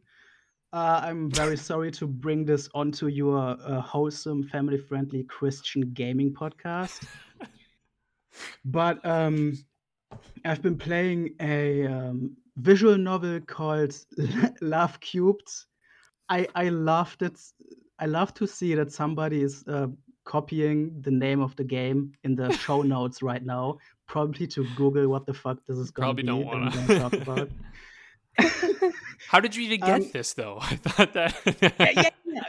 Wait, where is This is somehow one of the few adult games on Steam that are available in Germany. I'm not exactly sure why this one is okay.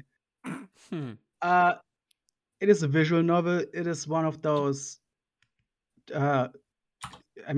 trademarked creepy hentai games, which I'm only really playing because I like the artist behind it, and I just by curiosity figured out that there is suddenly a game or a visual novel that hired this artist to make art, and I just was curious how they were gonna I don't know, develop the characters this artist created in the years beforehand. Just curiosity, really, nothing else.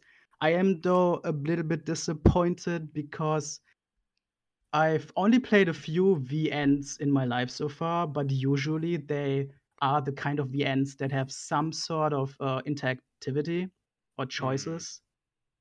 And so far, this one doesn't seem to have any. It might just be a straight story from beginning to end, which is a little bit disappointing. Which is surprising though, because it is one of those trope stories where the protagonist has a bunch of women lusting for him, and usually, it sounds like a dating sim where you choose who to give attention to and whatever. But so far, there's none of that. It's just a literal visual novel to read, which, I don't know, maybe that's in the end game, in the 9th hour of playtime. Maybe there's gonna be the final choice or something. But yeah, it's nothing to write home about. It's just a visual novel involving an artist that I like. Yeah, I'm looking at the Steam page right now, and yeah, I am the one who copied the thing to what the fuck is this? First of all, go on, sorry. Yeah, the quality of the art is actually really good. Yeah. Also, it was animated with Live 2D, and that is like, if I remember correctly, you pretty much give life to like 2D pictures, which it is kind of awesome. But also, yeah, this is pretty much a kinetic novel in the sense that you just sit back and enjoy the story because it's not just a novel that's kinetic. I'll tell you that much. Wow. Oh my god! Top review: cons, no dialogue choices, stories lacking, no replayability, short game, yada yada yada. Pros: press P to make them bounce. No, dude, there's you can use your mouse to pet them.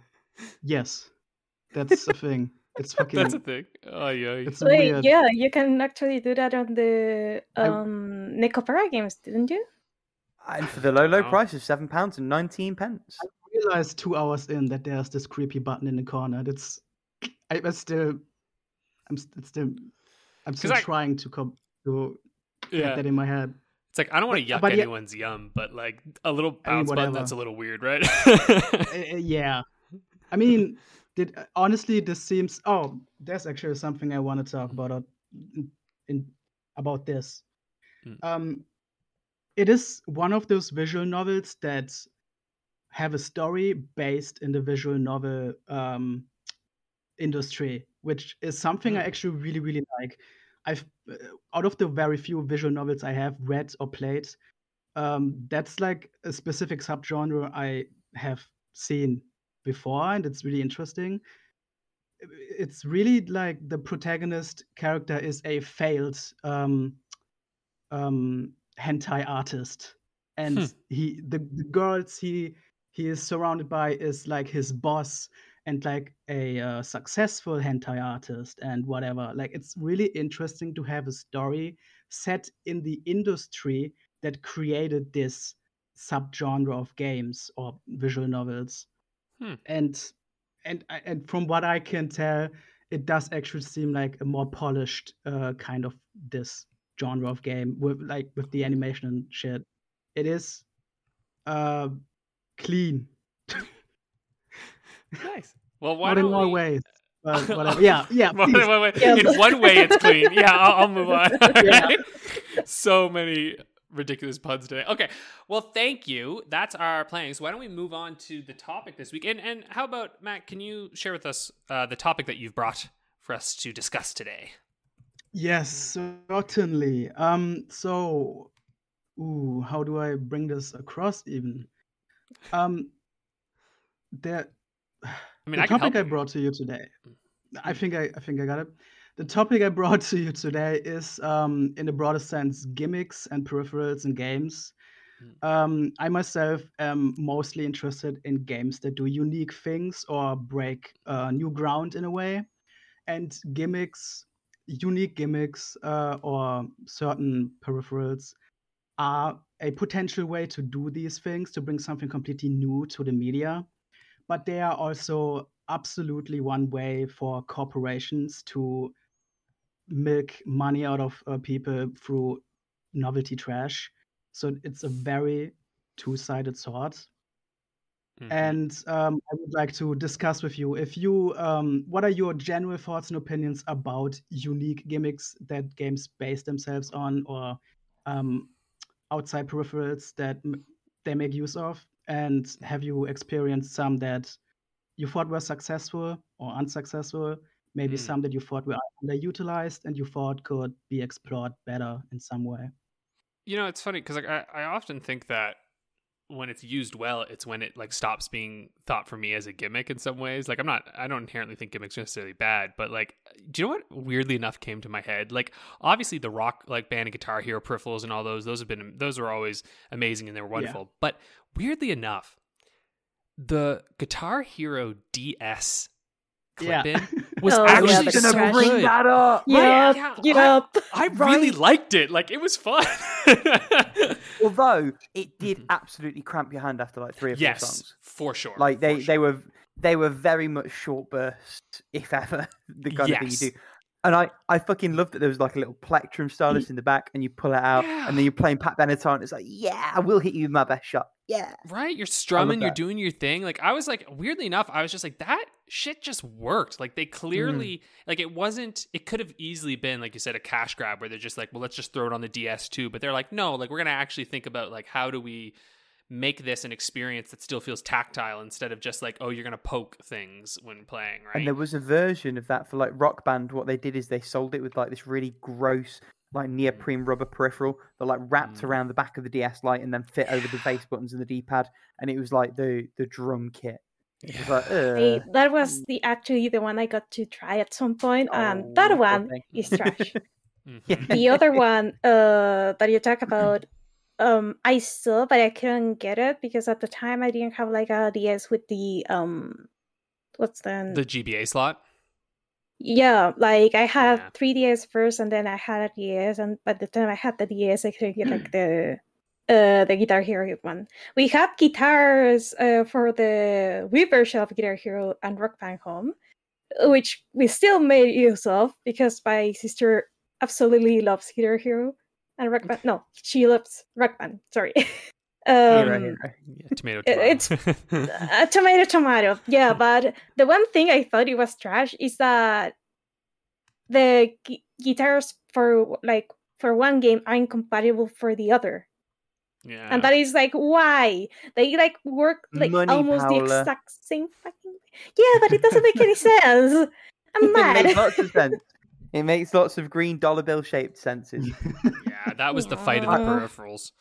I do want to drop back to DS. Sorry, go on. But in terms of gimmick, like without like the use of special peripherals and stuff, one that actually my boyfriend told me this morning when I brought this topic up was when he was playing Metal Gear Solid, the first one. Yes. There's this one enemy that I forgot the name of, but that enemy very much tells you. Yeah, Psycho Mantis. That enemy tells you like the games you've been playing, but also it kind of like starts. I'm gonna say like reading your moves before you attack and stuff like that, so you can't really touch him. So the way to actually go over that was very, very smart was unplug the controller from the first port and plug it in the second port, and then you can actually battle it. I love that so much. That's one of my favorite kinds of game gimmicks. These meta tricks to mess with the player, especially in horror games. That's one of the strongest things to pull by the developer. Yeah, and the other Go on. The other one that came to mind, which DS Zelda game were you playing, Rick? The one where you had to Phantom press. Hourglass. Yeah, I was going to bring that up the actually. Yeah, Go in ahead. terms of meta tricks, that's the one that I always think about, where you close the DS to like sandwich the map. Another Code did a very similar thing, but that game was kind of trash in a way that Phantom Hourglass was very much not, for the most part. So the DS was great for that kind of stuff. That I think it was already inherent in the fact that you've got the stylus and you're doing all that kind of stuff anyway. But developers made really good use of that GBA slot. I mean, I have a Rumble pack that came as a pack in with Metroid Prime Pinball, and actually works with a surprisingly large amount of games. So I replayed a DS first-person shooter called Moon just to sort of experience it again with Rumble. And that game's pretty I love Grown Kids stuff, but it's a very basic FPS. Rumble elevates it, and it's good Rumble. It's not like a wet fish Rumble. Like it's actually a really, really well put together peripheral. And the one that I've wanted for the longest time, but I've never been able to get hold of, when they ported Arkanoid to the DS, they released a little paddle that plugged into the GBA slot, and so it would allow you to twist it left and right to move Nice. the ship in Arkanoid. And I think it worked with Space Invaders Extreme as well. Love stuff like that. Yeah. Love it. Yeah. And then go on. Oh no, sorry. Go ahead, Rick. What was it?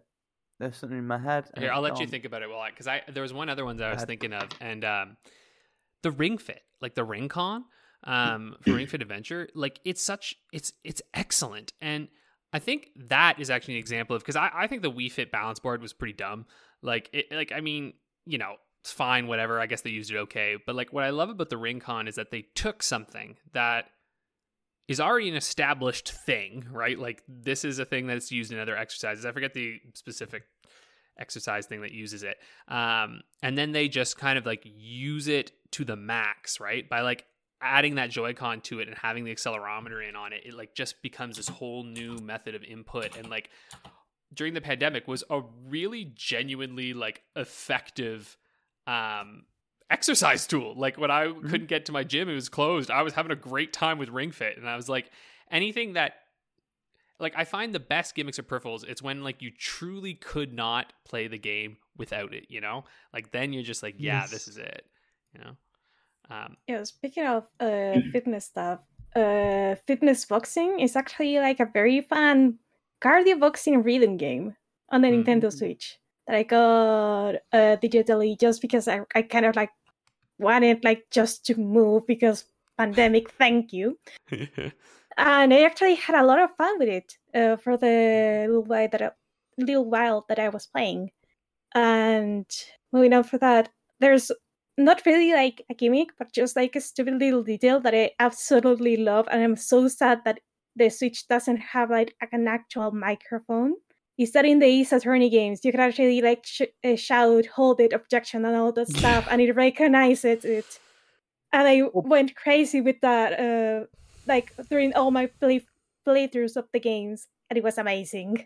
I just wanted to bring that one up. The microphone was like so rubbish that basically it could only register making noise, not making noise. So actually, you could do anything right up to and including just blowing into the microphone, and it would be fine. Yeah, I know, but immersion. But I love the contrast. I love the idea of you just like into the microphone. It's like, hold it. Yep. Yeah, I would love to know. Also, go on. No, go ahead. I was just going to bring Matt in because with questions like this, I always feel like there's something that you're thinking about that's prompted it. Actually, that Nintendo DS mic, there's one good use for it that I know of.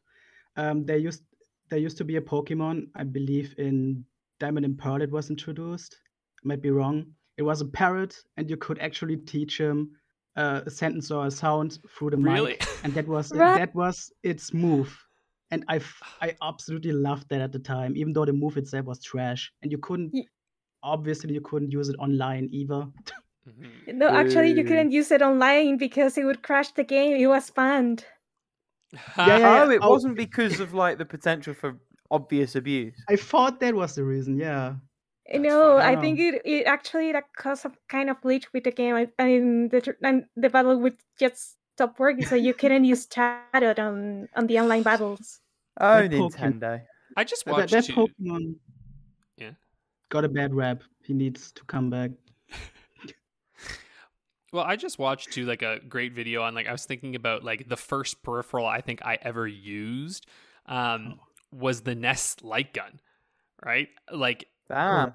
That thing was the best, and I think about I was just watching yesterday, and I'm as I'm frantically Gaming Historian, he did a whole thing, the ultimate guide to Nest light guns.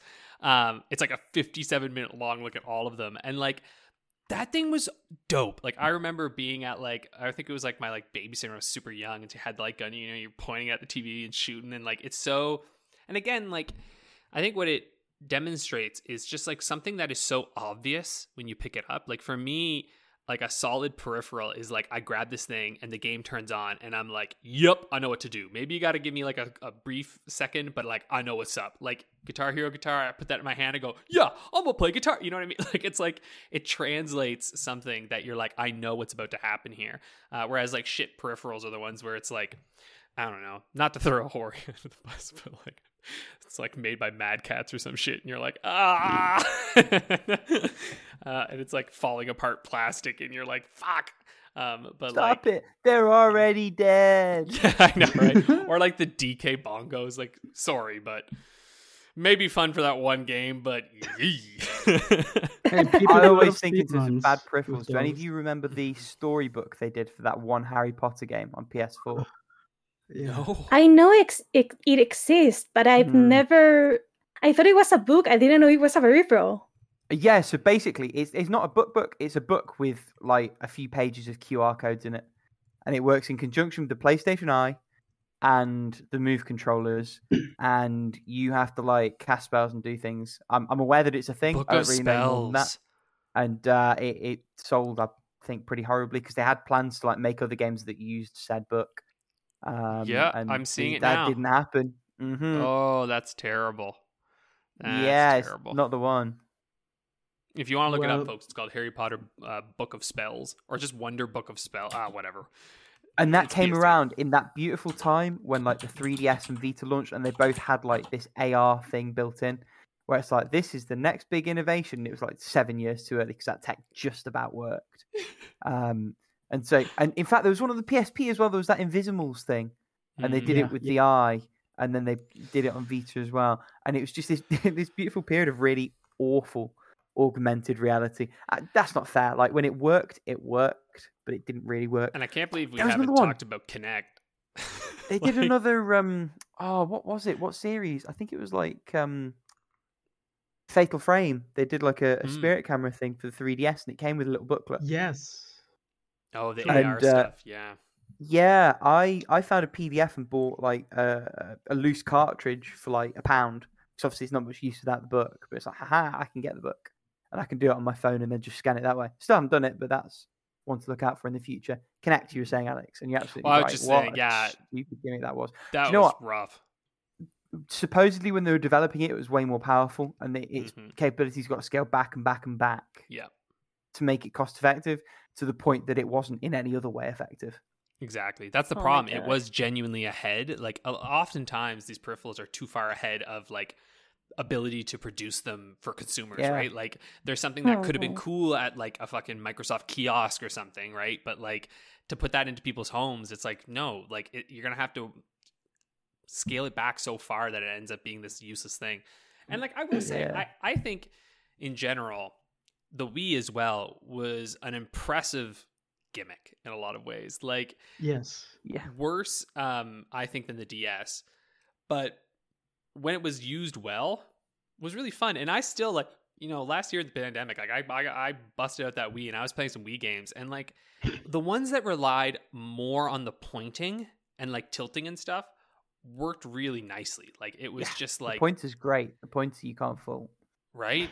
And that to me was actually something that I'm that's some good shit, man. Trauma Center on that thing was crazy fun. I'm just gonna say the same way that Rick has a blessed PS4, I feel that I have a blessed Wii U with controllers, because I've never ever had any issues using motion controls on that thing.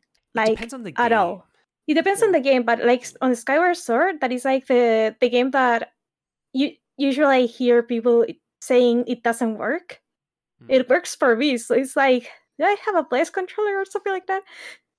Oh, my controller worked. I just hate that game. Oh my god! That's the sad thing with the Wii. Like, Motion Plus came out a year before that thing like was superseded by the Wii U, and Motion Plus is what that controller was always promised to be. Yeah, the controller could do more though than just motion control. Like, one of my favorite things that the Wii controller could do was function like a phone in that one horror game called Calling. That's such a specific function, but it's just it's a simple use too, but it's so genius just for immersion into the horror game. They did that in Silent Hill Shattered Memories as well. Can I ask you a thing? Like, I know, like in Skyward Sword, when you swing the remote, it sounds like the sword. Does it sound like a phone, and does phone sounds like on those games? Yeah. Oh my god. Yeah, it's pretty cool. So like there are various games and some on PS4 and stuff like now that they've got the speakers that use that speaker, which I'd never really thought of as a gimmick until we've just had it come up in this conversation. But I suppose really it is. So like in Dead Space Extraction, if you picked up an audio log, obviously you're playing that close to you, so that audio log would play out of the speaker. In Shattered Memories, you did have to answer it by putting it up to your ear, and it would play through like it was a phone. What other ones did that? I feel like some of the Fatal Frame games and like stuff like that used it for various sort of spooky things as well. Nice. In terms of the re-releases. Ooh. Wait, before we keep rolling games on here, I just want to can we put maybe a last thought on this, because we're creeping real close to a 2-hour mark here. We should. Oh, mama, and we still got guess the game. Yeah, we got guess the game, and we got how long to beat the game. So last thought. Okay. Can I go with Paula, the Wii U? one thought, and then go ahead, Matt. Finish us off. Yeah. Okay. Even though the Wii U wasn't like really used in a very effective way in most of the games, one example that I can think of that I think is very cool is the Zombie U game, because you could check your backpack on the gamepad like in real time, which was neat. It was used less effectively in Tokyo VR Sessions Sharp FE as a phone that you could check as you play the game. And I just like the extra map on Wind Waker. So, Rick. I have nothing else. I feel like I've hit everything I wanted to hit. Yeah, 100%. Yeah, I think, Matt, you had something you wanted to say, right? Yes. Off the record, I just dropped out for the last few seconds. So if you're fine. Whatever was going on, I missed it. Yeah, my last 2 cents. One, in terms of physical gimmicks or peripherals, I think my favorite so far is the Boktai series with the UV light sensor and the GBA slot, which is, I love the way that it's an inactive way to manipulate the game, but it's such a unique experience that can not even be replicated with emulation or something. And in terms of not physical gimmicks, I briefly talked about that before. In horror games, one of my favorite kind of horror games are on the PC, mainly games that break the frame of themselves and go outside of the actual software they are running on. Games like Rick talked about I'm Scared a few episodes ago, where the game actually creates a physical file on your desktop to mess with you and give you clues and hints. And games that have you rummage through Windows files to do some puzzles, or you have to actually open them over and over again to make the story progress, and they mess with you. Fake Steam messages from friends. I've had that before, and that really freaked me out. When they are done right, and you really cannot tell where the game's boundaries are anymore, that's some of the best gaming experiences I've ever had. And that's pretty much my end for that, yeah. Perfect. Well, now it is time for Guest the Game, where the aim of the game is to guess the guest's game. God, that's a great title. So Matt's picked out a completion for us on How Long to Beat, and it's going to read us the times and notes, and we're going to try to guess what it is. And Rick is the champ of this, so we'll see if we can beat Rick. Really, this is a competition. I was going to say undefeated to date, right? Yeah. I think so, yeah. All right, hit us. All right, so the general times are main story 9 hours, main plus 11 hours, and completion 11. I got 8 hand-picked notes here that I've sorted, kind of, in a level of information for you. So we can go through them one by one. The first completion note, main story 9 hours. The game is so linear that there really is no difference between main and 100%. Just depends on how much scenery you take in. I want to Hail Mary Shadow of the Colossus. Fuck no. Okay. Oh Lord. Okay. No. So no, not that. All right. Mm-mm. Yeah, you just tell me each time you want to go to the next one. All right. Let's go to the next one. I really can't narrow it down like that. Yeah. Next one, 5.5 hours for the main story. Wuss mode to make monsters not attack. Is this Amnesia? No. Soma. Is this? Yeah. Soma. Yeah. Oh my god. Yes. Sorry. Too. Oh, because I remember that mode. Yeah. Is this the one that Everdred's played a ton of? Sorry. Yeah. I do want to mention though a few tidbits here from the completions because they are funny. One person just wrote down, killed everyone. That's a good completion note. Searched every crevice. I like that sentence. One person just wrote Lovecraft. I don't really know what that has to do with the completion itself. It's also not really on the money. No, yeah, not really. Good. And it's not really a spoiler, but one person wrote down, deleted myself, and without context, I really like that. Just that thought. I deleted myself. Yeah. So how was your day? That's it. Oh, that's fantastic. Thank you. I can't believe I got one finally. Oh, I'm a happy boy. Yeah, all right. Finally. Yeah, time Rick. I have to let them have a couple. I've got to let them think that they've got a chance. There you go. So it's 3-1 now. Rick's got 3, I got 1, Paolo's got. We got to get more guests on here. All right, let's move on to how long to beat the game. That's fine. You don't have to do it with me, but you guys are just still doing your dun-duns. Paolo, you're editing. What do we got? Okay, we have The Marvelous Mistake. Ooh. And I actually have to send you the title. Wait, just called The Marvelous Mistake? Mistake. No, it's The Marvelous Mistake. But obviously, mistake sounds like mistake. I'm not going to I'm aware of this game. But I'm aware of this game. So how much information are you allowed to look up? You can look it up. Anything that's not the time. Yeah. I mean, all right. Wikipedia it is, I guess. Yeah, Wikipedia is usually pretty good. I can't even imagine what the hell this is. Stealth video game. Oh, while you guys are Googling it, I can't believe I didn't bring this up before, and I just have to briefly. Starfield. That Ubisoft game where they made the little ship and you had to like click them in like the Infinity type stuff, and nobody fucking bought it. So the starter pack was like £80 and you can literally get it for $5 now. The worst part is that it's a good game.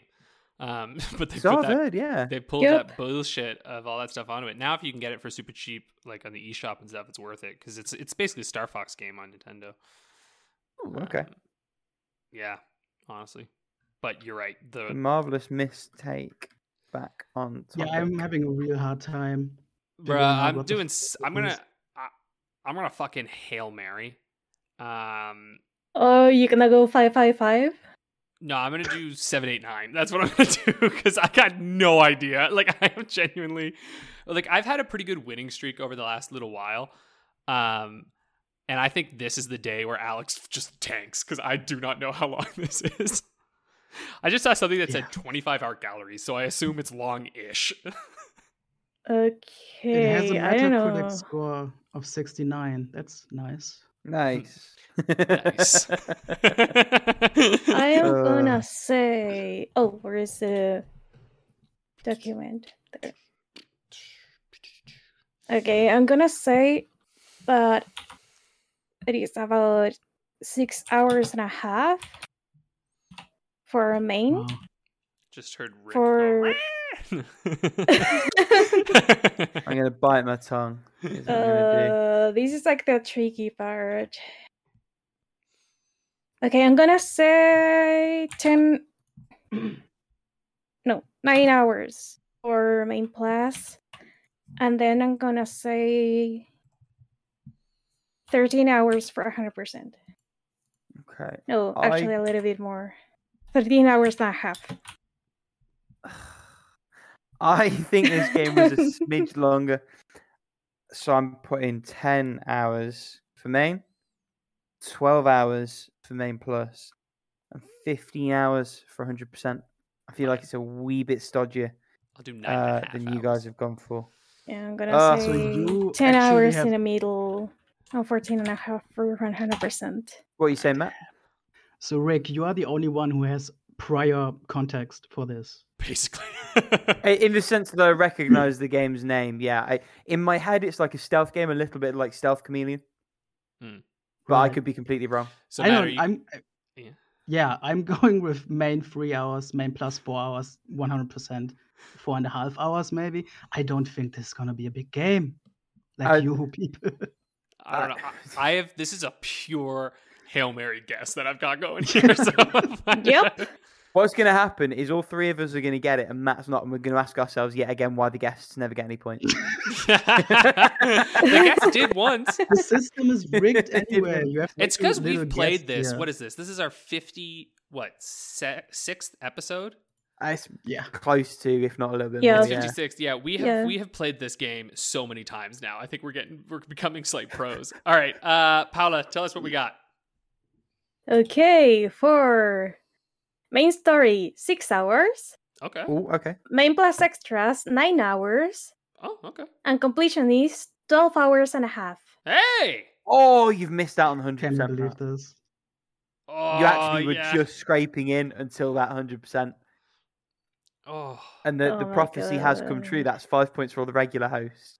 which And means and the guest, you get nothing. Good day, sir. yeah. Rick and I are at 133 and Paula's at 118. Unfortunately, we've had a string of good luck the last few episodes. We're sorry, Matt. You were close. Sure. Yeah, that's right. We've got We're Whatever so you say, close. buddies. I've memorized the How Long to Beat catalog. All right. Yeah. Well, thank you Damn it. so much for joining us. This has been an absolute pleasure. Truly. Stay tuned. Next week, we have another special surprise for all you lovely listeners. This whole month is going to be full of lovely special surprises. So stay tuned for that. Toodaloos, folk. Take it easy. Bye. Bye-bye.